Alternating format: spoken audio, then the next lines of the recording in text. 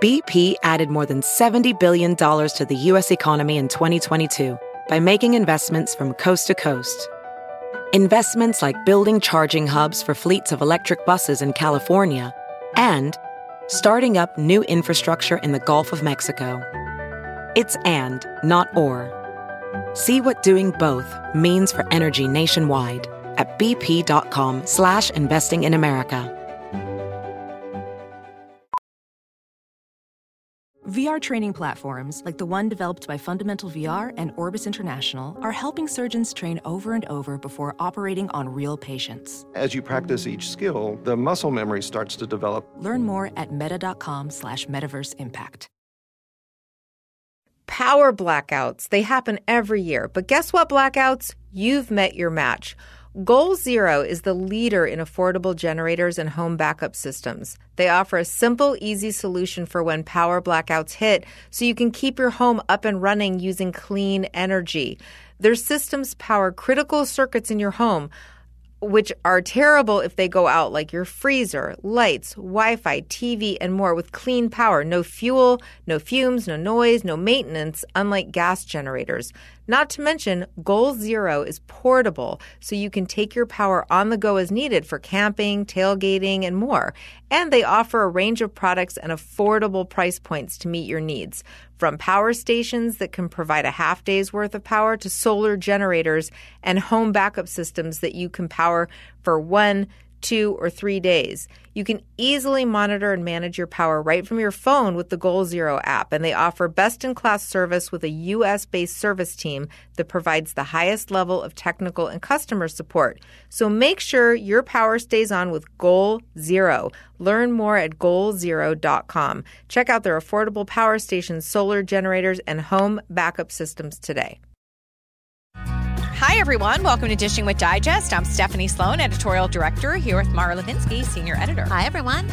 Well, Mara, our guest today is Eric Martsolf, who has played Brady Black on Days of Our Lives since 2008. Now, Brady is a character we saw come into the world in a most dramatic fashion back in 1992. Now, here we are 27 years later, and he's a 40-something man embroiled in a very dysfunctional situation with Kristen, who is now expecting his baby. But, you know, it's really interesting to look around the soap landscape and see that he's not the only character who was born on screen and is now driving really big story. Well, I have to say, I know the character hasn't aged in real time, but I still sort of feel like, where did the time go? Because I fully remember him being born in the midst of John and Izzy B's wedding. Mm-hmm. I think I was like a sophomore in high school at the time. Okay, hi, I was already working here. All right. Well, even before that, like I remember Cheryl Stansberry giving birth to Lucas and Felicia giving birth to Maxie on GH. It really just is a unique property of soaps that you can, in a compressed amount of time, but over time nonetheless, see a character go from like cute little moppet to an adult with their own soapy problems just like their parents once had.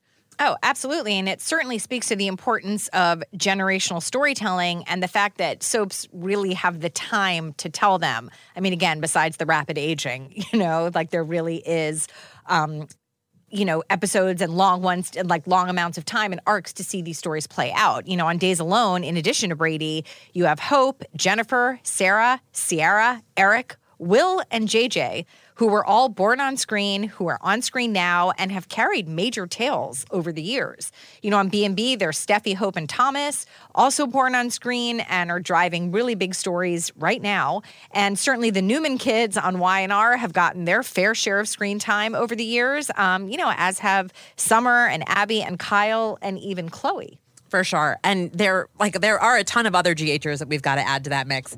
Jason, Christina, Molly, Lulu, Michael, Cameron, and Jocelyn, you know, I always find myself wondering when new babies are born, and I don't know if this is just me, but I'm like, all right, when they are inevitably aged, who are they going to be paired with? Like, will Rocco hook up with Georgie? Will Leo and Donna be a thing? No, totally. And I think back to the Days group, I mean, when they had Claire and Sierra, who were born so close in age and were, you know, aunt and niece, right, but ended up being peers and in that same group, you know, I really feel like they looked like they were on the cusp of creating the next generation of Days storytelling. And with characters that I cared about. I mean, it's sort of like what they did with the whole .com crew and with Sean and Belle, and, found a lot of story to mine in the characters who were offspring of the characters we cared about. I mean, where would Sammy's stories be had she never had Will? I mean, just having a child alone drove so much story for her character. And then, Lucas and Austin and Carrie, and just really made that storyline and those characters like a focal point of Days for so many years. Yeah, and I mean, just to add on that, it also enriches, like if we were invested in Marlena, Marlena's relationship with Will became so special. Oh, absolutely. That's why I always feel like instead of bringing in someone random, bring in like that grandkid that moved away. I was so glad when General Hospital brought Lucas back, because he does have that, that tie to the core characters. And even when they do play fast and loose with the ages, and it's so silly oftentimes, and we love to point that out in the magazine and features occasionally, how like none of this computes in terms of like the actual on-screen births. It's certainly worth it to have a community of characters all playing with one another that we do have like a pre-existing investment in. Mm-hmm. And I think, we've talked about Days and having people come visit, how they just had Lucas come back for Kate's hospital drama, and then you have Will supporting him. I mean, it really, to tell these kinds of stories is how, soap towns are built. I mean, not to be trite, but that really is what the foundational element is in all of these towns. If you go back to Erica Kane and Mona, I mean, just that mother-daughter dynamic alone from the very beginning of All My Children really set the tone for, sort of where Pine Valley was going to be. Absolutely. And I think like for me, and I think for a lot of people, the draw to soaps is this fantasy of community that they build through these generations. The idea that like everyone knows each other, everyone's in each other's business, sometimes in a good way, sometimes not, but everyone cares, and they're all involved in each other's domestic lives, which certainly, you need to have that family structure in order to like really bring that to life. Which I do play the game sometimes of, wait, do those two people know each other? Because I do think it is so funny when you do have characters in a town who rarely cross. Right. And then you see them in a scene together and you're like, wait, have they ever been in a scene together? Well, I'm always obsessed with how everyone has each other's numbers in their cell phones. And like really, why would, I can't think of an example, but like, why would Carly have, so-and-so's cell phone number? And their photos. Like their photos, like in the contact information and in the phones. I mean, I'm digressing, but, again, I guess maybe there's just like a central location in these towns you can go to. Everyone hold up their phone. Everyone exchanges information over the cloud, and we're good to go. It all happens. It's that sense of community. Yes, right exactly. there. Exactly. Well, I guess that's why Brady's journey has been, something that we've all wanted to watch because of how we felt about Isabella, certainly, who, passed too young. Yes. And really that, he is now John's only child on the canvas. So, not to mention all of the very dramatic things he has had to go through, especially recently. So let's get his portrayer, Eric Martsolf, on the phone to talk about all that's been going on screen and off. Hi, Eric. Well, hi. How are y'all? Good. How are you? I'm pretty good. I got nothing to complain about. Oh. Well, so that's good. I'm happy we're getting you today then. Well, thank you for joining us. Thanks for having me. I always like talking to you. Yeah. So the last time we spoke to you, it was a dual interview with Cassie. So this is the first time we're getting you solo. So we're going to take a little trip down, Eric Martsolf memory lane. Yeah, let's go. Well, that'll be nice not to have Cassie to correct me. Yeah, just you. Thank you. Okay, good. Well, so let's start at the beginning. Now, you were not initially going to be an actor, correct? No. I was your typical, I don't know if it's typical, but I was the son of a lawyer. And I went to high school and college with every intention of becoming a lawyer like my dad. And that was what I was going to do. I wasn't sure why I was going to do it. It just seemed like the right path and a stable path. But lo and behold, I got the bug. I started doing musicals and plays in college and high school and college. And it was just something I didn't want to let go. And graduation day, I looked my dad in the face. I said, "Are you okay if I just take off to New York for a year?" And he said, "Eric, you can take off for as long as you want, because I don't know if you want to be a lawyer. I don't think you do. I know you've studied hard and you've gotten good grades, and I respect that. But just to let you know, being a lawyer is okay. I don't really enjoy it that much. I just happen to be good at it, and I support my family doing it. But by all means, if you found something that lights you up inside and you really love it, and I've seen you on stage, and I don't see you light up like that when you're reading a philosophy of law book. So why don't you go take as much time as you want?" So I received my father's blessing literally that day, and I didn't look back. I took that as a green light, and I took my butt to New York and lived in a basement for a while until I got my first gig, which was not that long a wait. Oh, that's great. Where was this basement? Where did you live in New York? I lived in, I tried to live in Manhattan, but I quickly realized that lifestyle was not going to work because I ran out of money within probably 6 months. I didn't budget very well. I'm not much of a businessman, actually. So I kind of misguided myself with the amount of funds I had. And I ended up in Jersey City in a basement. It was in the middle of the winter, and it was with a girl. I had a female roommate that I had worked with at Hershey Park. That's where I found my love of performing during the summers that I was in college. And it was flooded half the time during the winter because the water got in. So I slept on this mattress, and I was usually waking up and getting out of bed and stepping into some kind of moist carpet. Oh dear. It was pretty bad. But that's when I got a phone call from a guy who asked me if I wanted to be a baritone on a Hawaiian cruise ship.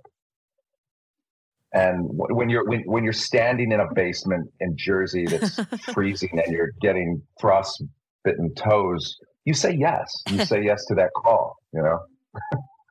And I was in Maui 24 hours later on a boat, wondering to myself, what am I doing? Like, this is not the path I thought I was going to be on. But there I sang Zippity Doo-Dah in front of people in a lounge on a Hawaiian cruise ship for 9 months.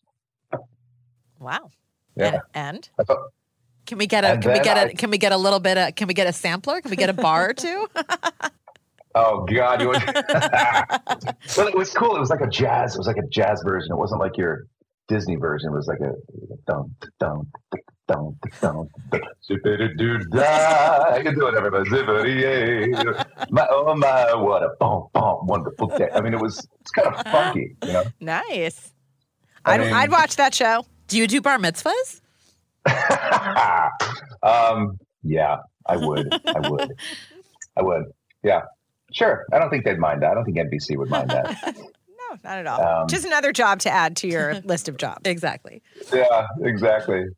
And shortly after that, I found myself at Dollywood, singing with Dolly Parton for a while, and that was about 2.5 years. I did that, and that's when I got the call to go on the tour of Joseph and the Amazing Technicolor Dreamcoat as the Pharaoh, and that took me on the road with the Osmond family for about 3 years, and that's when I met my wife Lisa, who was a dancer on that show. And when the tour ended, and I have a problem with. I read. I'm sorry, I'm going off on a tangent, but I read the interview that you posted, the Flashback Thursday interview. Yeah, I thought it was funny that we posted it on the day that we're talking to you. That was kismet. That's a coincidence? Yes, it was a coincidence. Yeah. Oh, I thought you guys planned that. I really did. Nope. But I find myself saying the same thing, that I've never really been great at giving up jobs. I stick with them till the very end. And I did that with this Joseph tour. I just stayed and stayed and stayed. And I waited till they kicked me off that bus. They said, okay, the tour is over. We've literally done this in every city 4 times over. So, Eric, you got to get off the bus. I'm like, okay. I saw that tour, by the way. Did you? Yes, I took my little sister. You might have seen me. Thumbs up. I was the guy doing the Elvis thing in the second act, which is probably wearing a skirt. We could do Joseph together from start to finish. I don't want you to tell me who you were. Don't insult me. Joseph was my jam. I'm sorry. You know who else loves Joseph is Camila Banus loves Joseph. I think that was her first play that she ever did. Oh. So when we're in the makeup room, she will usually end up cracking out some. Go Joseph.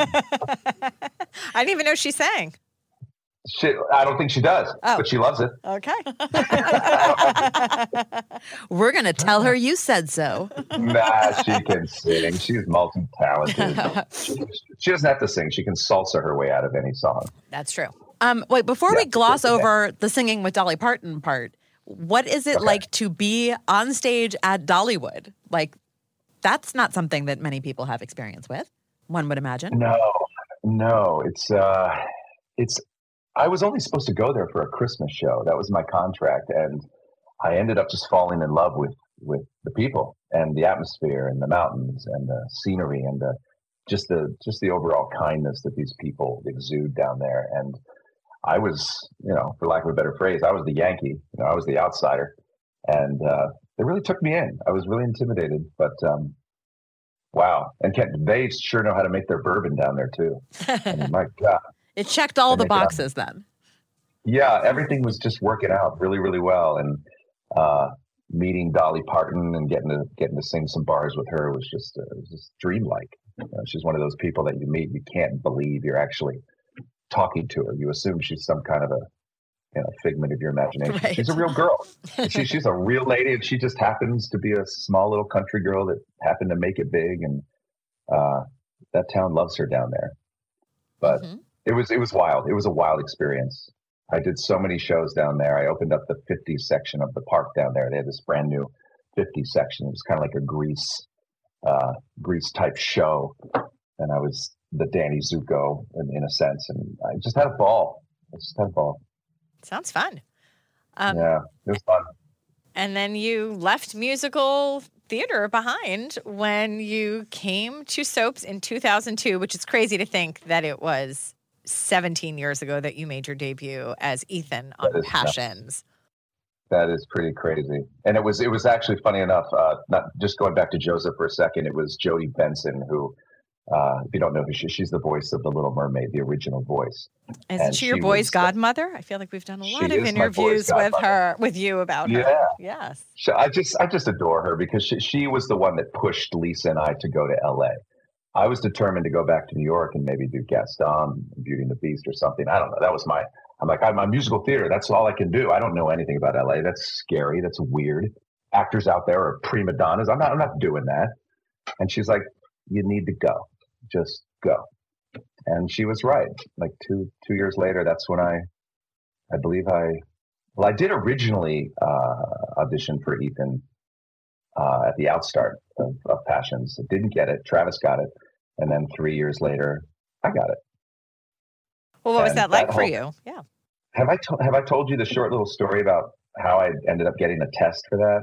No. Jackie Brisky, the casting director, I was in there reading, and in the dialogue, it had the word precedent because Ethan was talking about to Teresa about the precedent of some case. And I said, well, Teresa, you don't understand. I mean, these cases, they have precedents. And Jackie stopped me. She went, oh, whoa, Eric, wait a second. I'm sorry to interrupt you. I really am.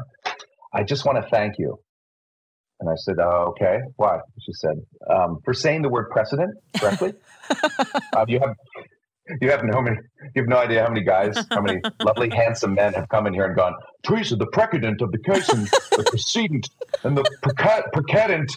And she's just, and then I said to her, well, maybe that has to do with, I mean, I did study law. Maybe, I've seen the word precedent a lot and I've had a lot of professors say that word, but you shouldn't need a legal education to know how to pronounce that word. And she's no, like, you should not. She starts laughing, and we're cracking up about it. And that's when she looked at me, and she just kind of gave me that nod and looked at Don Philip Smith and said, I want to test this guy. Let's test this guy.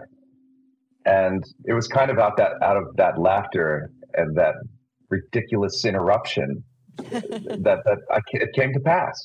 So I called my dad. I said, well, I didn't become a lawyer, but I may have gotten a job as a result of my legal background, I guess. Wait, was this the screen test in 99 or in 2002?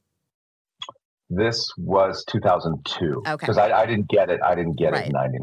Well, I know. Were you like crushed, or was it just like another audition that you didn't think would come back around? That was just another audition. I didn't think twice about it. I was really at a point at my career where if I got good feedback, I was excited. I would go to El Torito with Lisa and like have margaritas and say, they said I was pretty good. Yeah, I mean, they had to go. They said, my manager said they had to go with someone else. I mean, obviously, of course. I mean, what am I? I'm some musical theater crazy person, but they're going to hire a real actor. But hey, I got good feedback, so let's party. No, I was not in the mindset of that I'm ready to do television of any kind. I held that to a very, very high standard, one in which that I didn't think I was ready for yet. And then you were thrust right into it, on Passions, especially with this role. Yeah, my first scene, they had Teresa getting ready to be lethally injected. And I got on set, Natalie Z, she took me by the arm, and I said, wait, are you she's like, I'm your wife. And I'm like, well, why am I crying about that woman in there that's about to be killed? She's like, well, you kind of love her, but I'm your wife. I'm like, do I love you? Yeah, you love me, but you definitely have a thing for that girl in there. I'm like, wow, this is a weird first scene to come in on. So I love you, I love her. I don't want her to die, but I don't want you to know it. I don't want to show it so much. I mean, it was just convoluted. I was like, what is this show? And little did you know that was like one of the more grounded scenes you'd ever have to play on Passions. Oh my God, you're not kidding. Holy crap. Look at me now. Passions never had a Dr. Rolf with a magic serum that could bring anybody back from the dead. Or peeling off a latex mask, I imagine. All right, you just want to go into it right now and talk about the mask? Maybe we're saving that for a little. We got to work our way up to the mask. We're going to stay in harmony for a second here. I got plenty to say about it, so cool. Okay, good. Okay, so you I guess true to form, seeing things through to the end. You stayed through the end of Passions. And all the way. And as you reflect on like that 6-year chunk of your career, like what stands out to you about, Ethan and that time of your life? The one thing that it was my first television gig. It was my first soap, and you really don't know what you got till it's gone. And I look back on that now that I have perspective, and realize what a wonderful job it was. Because the one thing Passions had going for it is that everybody kind of came on board at the same time. And it was, they talk about, soap operas having families, and they are at this point. We've been doing this for so long, but that cast was so tight. There was no hierarchy. There was no one looked down on anyone else. Everyone was truly an equal partner in that show. At least that's how it always felt to me. And it was a smaller cast. We didn't have 40, 50, 60 cast members. It was maybe 15, 16 pivotal principal characters, and we all worked all the time. And I loved that. I mean, we really, really grew close. And I guess one of the problematic things that we have now is we have so many cast members that there tends to be a little bit of a competitive element to get those episodes. I mean, everybody wants to work. Everybody wants to have shows, but it's a bigger pie right now. There aren't as much slices to hand out. And on Passions, there was just a consistent, family dynamic that was going on. And we knew what we were doing. I mean, we understood that, we weren't considered a true soap opera by soap opera standards, back then. We always ended up usually sitting in row ZZ of the auditorium of any event that we went to. Oh, there's Passions back there. Yeah, let's put that back there. They're Passions, for God's sakes. They have a monkey. They have a monkey that ice skates. We have to put them in ZZ. But it was, I loved it. I loved the atmosphere. I loved the people. I loved the CBS Radford was a beautiful place to shoot. And I can't say enough about it. I was really, really happy there every day. Well, I've definitely said this on the podcast. I've said it to anyone I've ever spoken to who worked on Passions. I always argue that you could make the argument that you were the best acting company in daytime because of what you actually had to bring to the screen and make believable or sell every day. You know, it was challenging stuff. Yeah. I mean, some of these, I look at the Oscars sometimes, and you look at, you know, the time that they have to make these scenes, and the deep rooted writing that goes into these things. I mean, some things you can just say and they sound great, but when you're churning out soap opera every single day, you have to sculpt a little more. You have to shave off some edges and make it a little more reasonable. And with Passions, we really had to suspend reality and turn these, sometimes which were pieces of coal, into diamonds, because we would look at each other and just realize, how can we make this work and not just be laughed out of the building? And sometimes we were laughed out of the building, but sometimes we got some good dramatic content out of the stuff that we did. I know Lindsay Hartley and I were just talking the other day about how deep some of that stuff was between Ethan and Teresa, and the moments that we had were really memorable. We remember looking in each other's eyes and thinking, everything that's going on around us in this town of Harmony is so silly, but what they're feeling and what they're doing, it's soapy, it's good, it's really gritty. And I still have people coming up to me saying how much Passions affected them, and despite all the silliness of it, it moved them, and Teresa and Ethan's relationship moved them, and to the point where maybe they had relationships that they were going through, and they literally, you know, hey, if Ethan and Teresa can do it, we can do it too, and they're now married to those people. You know, just stories like that make you feel good. So there was quality in there. There really was. Well, when Passions did go off the air, you really were not unemployed for very long, because Days of Our Lives came a few months later. Yeah. So I think maybe 6 or 7 months. And good old Gary Tomlin. I originally auditioned for Ray Fernandez. Did you know that? I did know that. Yes. Yeah. And I think, I mean, you're so Ray Fernandez. I can't believe you didn't get the job. I know. Why can't a German-Swedish guy play Ray Fernandez? But yeah, that was so funny, because I had to do that screen test with Allie as her, you know, lover / I think the screen test was she was pregnant, and we were somewhere where there was no hospital, and I'm holding her hands and saying, baby, it's going to be okay. The baby's going to be fine. We're going to be, you know, it was that kind of, you know, intensity.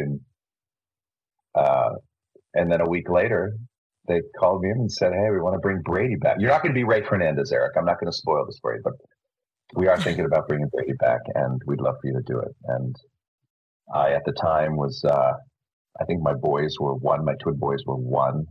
I had just purchased a new house in Porter Ranch, and that's when I had lost my job at Passions. And we were a panicked family at that moment. And that was just a blessing. That was the best car ride home from that studio. After that talk with Gary Tomlin, and he said, welcome to the team. And I shook his hand, and I was so excited. I played with Lisa. I came home, and I whipped up some tears, and I looked at her and I said, I don't know how we're going to do it. I just don't know what's going to happen. She's like, what's wrong? What's wrong? And then I looked at her, I said, Daddy got a job today. And she's, you know, that was probably one of the biggest moments in our little marriage, because we thought we were down to the wire. And we were rescued by this lovely entertainment business and by the thing we call Days of Our Lives. So I'm grateful to it. And here we are 11 years later. Never mind. Oh, wow. That flew by. Mm-hmm. It flies by. It really, really, really does. What a ride. Oh, totally. What a ride. Now, how much did you know about the character of Brady or his relationships? Like when you came into Days, you know, you're obviously a recast, but the character had been off the canvas for a while. So you kind of did have a bit of a blank slate somewhat coming in. Yeah, I had a blank slate. I believe I had YouTube at that time. Was YouTube? I think that was the thing back then. Yeah, I did a little bit of research, but I was surprised at how little they told me about the history. They just kind of told me what the most recent history was, which was that Brady, oh, by the way, you're an addict. You got very envious of the fact that Chloe was very successful in Vienna, and you started up a cocaine habit. And during which time you got divorced. Yeah, of course. You watch opera too much and you go on cocaine. So, but then also off camera, I put myself into rehab after our marriage dissolved, and I got myself better. I did some manual labor in Vienna and got myself ship shape. And now you're coming back to Salem to reignite things with Chloe and make amends to your family and friends. Ready, set, go. And I was like, whoa, okay. Well, this isn't like the Brady that I remember from the YouTube videos. I remember a guy sitting around, singing to some girl with a mask on, who had flesh-eating bacteria float in her face or something. So this is different. and you're working with Drake and Deidre. Yeah, that very day, that was my first scene. And I walked into the room. Nobody had told me that John Black was going through some kind of dementia or some sort of a mind issue. So I wasn't aware of that. And I walked through the door, and that reaction that I have in my face when Drake looks at me and he kind of, he throws his head back a little bit and puts that eyebrow in the air and goes, he said nothing. If I recall, I think he said nothing. And Marlena's like, it's Brady, your son. That look on my face is, I thought he was going to, hi, oh my God, I missed you. How you feeling, son? So that was interesting. That look on my face is it's real. That's the real thing. And I looked at Deidre. I'm like, what's wrong with him? She's like, oh, no, honey. He has this mind issue going on right now. Drake or John Black? Is Drake on it? Like, yeah, he's fine. Like, will somebody tell me something? What's going on? You needed Natalie Z there to just give you the 411. Give you the cliff notes. You needed the for dummies version of what was happening. Oh my God. Yeah, I don't know. I think I saw Allie in the hall and like, will you help me with this? What is going on with these people? Is everybody, brain dead? What's happening? I don't know. But now it's just, I get it. After when you've grown up on Passions, nothing really surprises you in daytime anymore. Well, so even women with masks on. Obviously, you made a great transition to the show and you have thrived there. And one of the highlights that I want to ask you about is winning your Daytime Emmy in 2014 for the climax of the Brady Kristen storyline and all of that. I want to know what that night was like for you and what it means to you to be able to put like Emmy winning in front of your name. I guess I'd be lying to you if I said it didn't matter at all.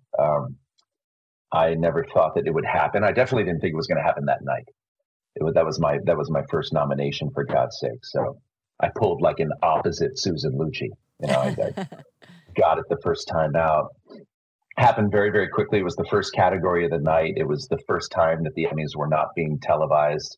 So Kathy Griffin was up there just like spewing off obscenities. And I had forgotten that I was like even nominated. I'm just watching this woman go on with this monologue thinking, this is the Daytime Emmys? What's happening here? Next thing you know, you got Billy Bush up there, saying my name. And it just happened really quickly. But it was a super night. It was a super night. And I will never forget it. I don't take it lightly. I think it's hard to win one. It really is. There's a lot of people that have to come, to your aid and say, hey, well, I like what you did, and we thought it was terrific. And I don't take that for granted at all, because there's a lot of people out there right now, specifically in daytime, that are worthy of winning an Emmy. They really are. I think a lot of it has to do with production and the writing team giving you the football and letting you run with it, and meaning the story, the grittiness. And I was just delivered this beautiful package of addiction and heartache. And when you have something, when you're given something like that, I think there's a lot of people in our industry right now that can portray it very, very well. So to win an Emmy these days, you have to have a great combination of being given terrific storyline and then committing to it fully. It's the old actor adage that when luck meets preparation, you're lucky when you get that storyline, and if you're prepared, you have a good chance of winning one of these trophies. Mm-hmm. And you did. Well, where do you keep it? I have, it's moved around a little bit. I actually have it, it was up high for a long time because my kids just wanted to grab it and play with it and stab their brother with it because the wings are very sharp. But it's made its way to a lower area in the family room. It's by my Sonos speaker. Okay, it's by my speaker. She's hearing some good tunes, I imagine. Yeah.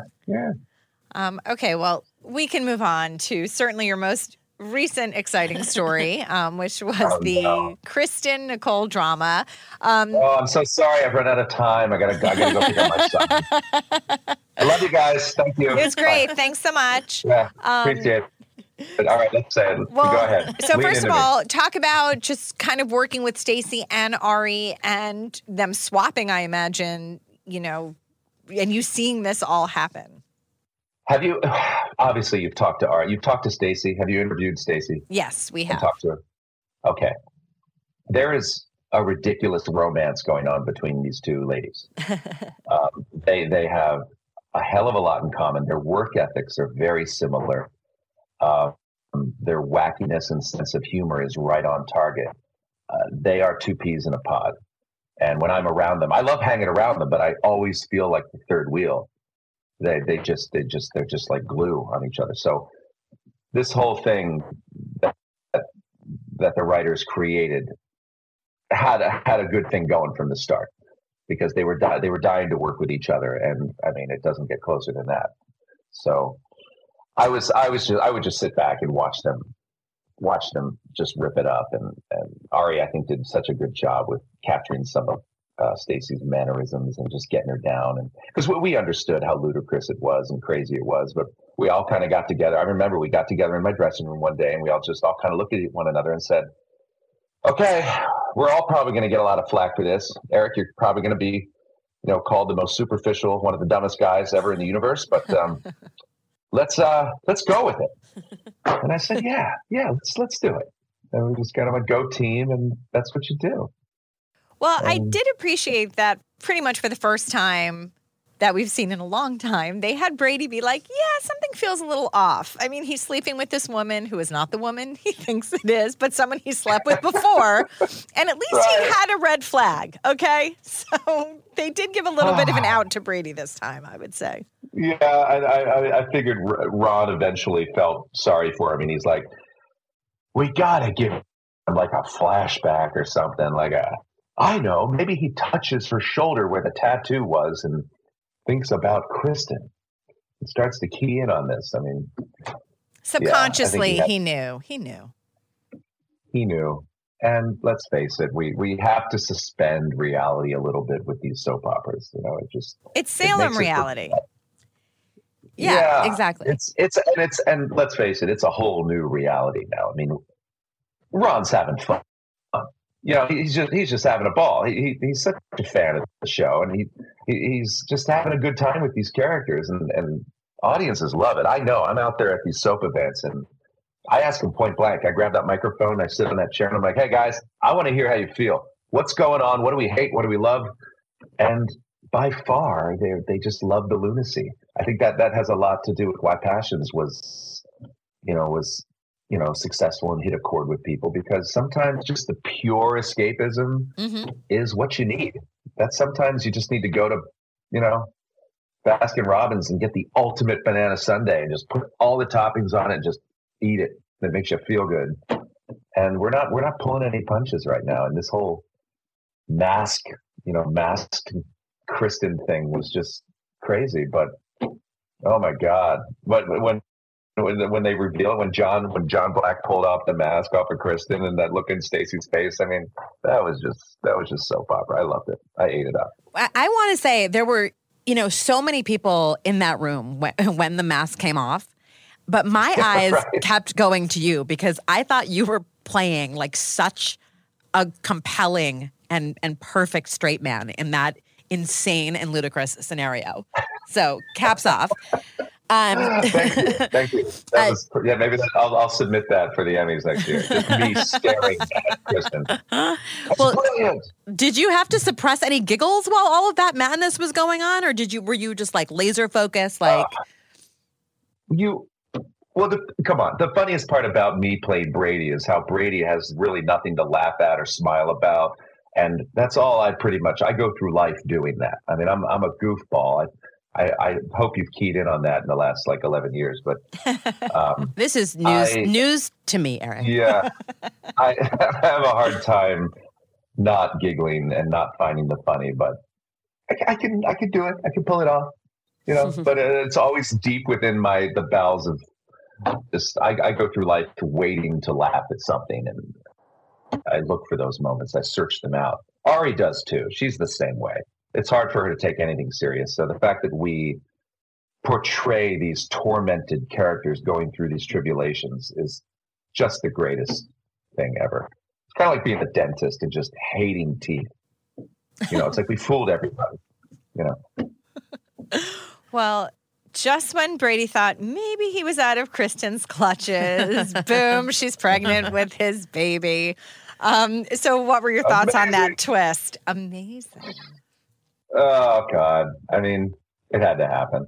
It had to happen. If there's one thing that's gonna bring Brady to Kristen, it's gonna be a baby. I mean, we all know what kind of romantic glue, a child can bring between couples, and she's gonna use it. She's going for it. It's coming.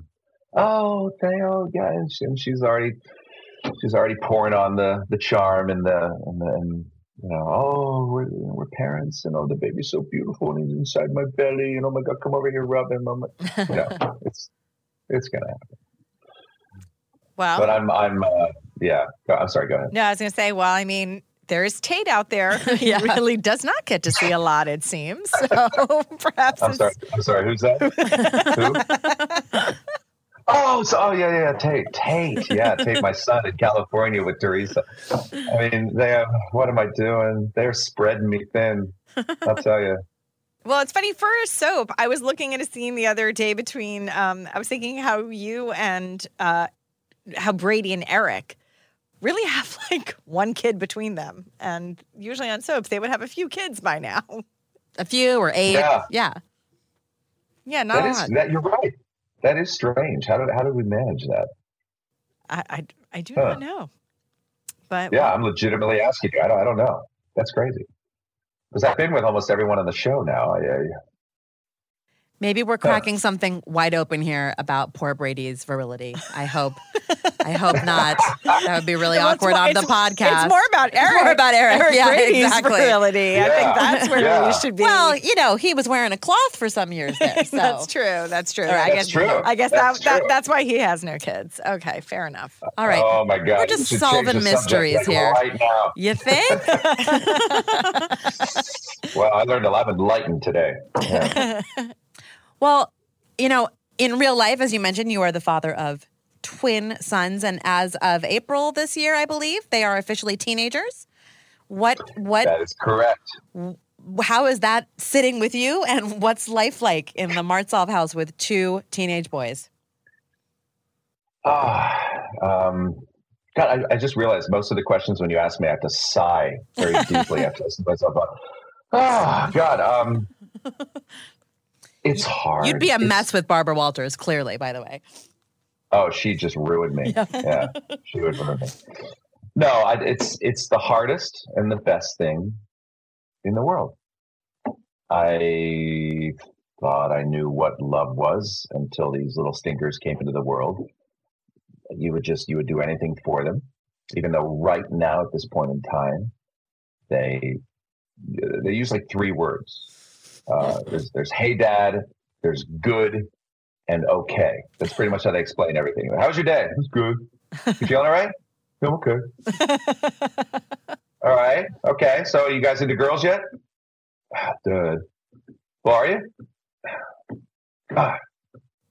So you don't get an answer. You just kind of get, or okay. So, we got to work on their vocalizations a little bit and get them talking a little more. But so they could say precedent someday. Yeah, right. Yeah. And it's funny because I'm a talker and I talk for a living, for God's sake. So when I come home and they're a little too cool for school right now. But that being said, they're beautiful kids and they're kind kind. I watch them out in the world, and whenever they do something polite and their manners come through, Lisa and I kind of look at each other and give ourselves a little high five, like, okay, we're doing okay. We're doing okay. Look, he just looked at that waitress and he said, "Excuse me, ma'am, may I please have some more ketchup?" I'm like, yes. High five. These little moments of greatness that come out of these kids. You hope you've raised them well, and you just hope that they turn out to be good people. Just trying to raise little men. But it's challenging. They eat a lot. I'm going to Costco all the time. I'm not saving a lot of money. Most of my days' lives money goes into their mouths. That's just the way it is. But I love it. I really do love being a father. And this whole twin thing, it's a lot. It's a lot at times, but I wouldn't change it for anything. Have they seen you on the show? Like, do they watch you as Brady? They have. They had a good time laughing about the mask thing. They asked me the same questions that most people out there. Dad, it's ridiculous. How could you not have known it's the other girl? Which twin were you just impersonating, or was it an amalgamation? That was both of them. Yeah. That was Chasen. I call Chasen Mason. I call him Chasen. Yeah. I loop them together into one big mess. But it was more awkward a couple of years ago when they would walk by and I'd be, in a passionate love scene with another woman, and they would just stare at the TV, then look at me, then look at the TV, then just the last look at me was just in total judgment. And they're like, buddy, it's a show. No. Mom knows I'm doing that. Okay, you say so. I don't think she'd like it though. I'm like, well, she puts up with it because that's how we have food. Okay. But they get it now. Yeah. I think they actually like to make fun of Lisa at this point. Like, Mom, you want to come in here, check this out? Like, no, Mom's making dinner. Why don't you leave her alone, okay? Yeah. By the way, I'm now picturing the Martsolf living room as just like the screensaver on the TV, just like rotating through all of your love scenes. They're just constantly playing. Oh my God. Yeah, that's not a bad idea. Yeah, it's a good way to prank Lisa. You can have that for free. And torture the boys for life, torture the boys, totally. Two for one. It'd be easy to do, actually, because these wonderful fans have made these crazy compilation videos of Ethan and Teresa and Brady and, well, name the girl. And I could just fill in the blank. I could put those on replay on YouTube on the smart TV and just let it go. That's maybe I'll do that for my wedding anniversary. We're happy to help. Hey, baby. I hope you enjoyed your steak at Morton's. Now I got some video for you. It's going to put you in the mood. That's brilliant. Here's me with 9 other chicks. That is brilliant. Yeah, it's a good idea. It was your idea, so thank you. Yes, you're most well. So let's not have her listen to it. We don't want this podcast. We don't want to spoil the surprise. Right. I'll keep her away from it. Yes, please. Well, speaking of podcasts, you are the host of the recently launched podcast that brings the For Dummies series to the podcast form. So how did this come about? You know how this came about? Mackenzie Westmore. Oh, okay. Formerly Sheridan Crane on Passions. She was working with a producer of podcasts, and he said that I need a host for this particular podcast for the For Dummies book series. And after the description that he gave, she said, "You want Eric Martsolf?" And she called me up, said, "Why don't you do this?" And I said, "Yeah, why don't I do this?" And I went in and basically, I guess I auditioned for it in a sense, but read some copy, and they said, "You're the guy." So I've been doing it, and podcasting, it's a tough little business. I mean, you put a lot of hours and a lot of work into it, and I'm actually at the point where I'm doing it from my home now, which is much more convenient, because I was driving to North Hollywood and doing these shows once a week, and I end up interviewing the authors of the actual books. And these are no dummies. These people that write these books on these topics, they're literally experts in their field. And we're in a podcast age, and the company For Dummies thought it would be a good idea to start podcasting these things. And that's what I do. So it's tough. I got to stay on my toes. I mean, we go from dogs to Brexit to cryptocurrency to Alexa to, we're covering all bases, all subjects once a week. So it's a lot of fun though. So what does your role as host require? Like, are you cramming on these topics in advance, or are you just like going in blind and you're letting the expert sort of like fill in whatever blanks you have? I have an outline that I'm given an outline that I follow. And I'm offered various questions to ask the authors, but I spin off those questions. So it's not completely delineated verbatim for me. So I do have room to play, but I am given a general direction as to where to go. So, but as far as my knowledge of the topics, no, they pretty much rely on my knowledge and what for lack of a better phrase, the normal person would want to know from these people. Break it down. Don't talk to me like I'm some sort of philosopher, ancient Greek educator. I'm just a guy who wants to know a little bit about this subject, so I can talk about it intelligently with people, and that's my job, to make sure that those questions are asked and that they're explained in a way in which we can all understand them. Well, have you had a favorite topic or most memorable that you've covered so far? We did Fortnite, which is that crazy game that is all the rage right now. And the reason I remember it so well is because I actually brought my sons in on the discussion and had them speak to a Fortnite expert. And the best part about it was watching them, who thought that they knew everything about Fortnite. Well, and I actually think they know everything about everything. Mm-hmm. Yeah. I don't know if you know this about 13-year-olds. I don't know if you know this about Chasen. Chasen knows it all. So when Chasen realized on air that they didn't know it all, it was a dark day. I kind of basked in that sunshine a little bit. I'm like, oh, you guys didn't know that, did you? Yeah, all right. That's pretty funny. But I am enjoying the process, and it is called For Dummies, the podcast, and you can subscribe to it anywhere, and it's free. It's free. These podcasts are free. Isn't that great? Yeah. So before we let you go, anything you can tease, because I know there's a lot coming up in Salem, but anything you can tease for anyone listening about what we can expect from Brady's story coming up? What I can tell you about what's happening in the near future is that Kristen is going to get her claws deep into Brady. They're going to bond over the baby. Everyone around Brady is going to be warning him, keep away from the rattlesnake. But the man just simply can't. And, Brady's been called everything under the sun, from a horn dog to a sex maniac. Why can't he keep off her? But we have to remember this man he's an addict in all senses of the word. I mean, women, power, substances. The guy has issues saying no to a lot of things. So give him a break, hang in there, and who knows? The question as to whether Kristen can be or will be redeemed still remains a mystery, I suppose. Oh, well, that is perfect. Can't wait to see it. And we thank you so much for joining us today. Oh, I appreciate it. The walk down memory lane is always fun to do, and Stephanie, you've been such a big part of it, and just thanks for supporting me and the show all these years. You're awesome. Oh, thank you. Please, it is my pleasure. And I love you too, Mara. Back at you, Eric. We'll do a Joseph Jam next time.